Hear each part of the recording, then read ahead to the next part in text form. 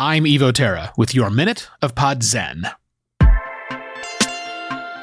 Podcasting is a terrible experience for opportunistic listeners.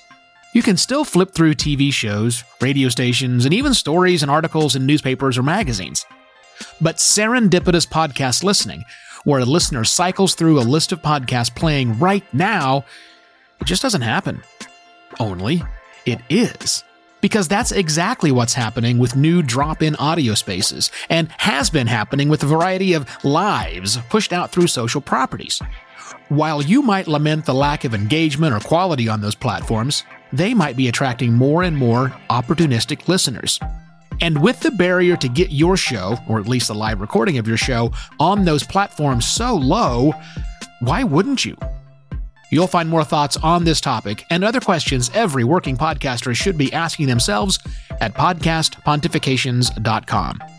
I'm Evo Terra. This has been your Minute of Pod Zen.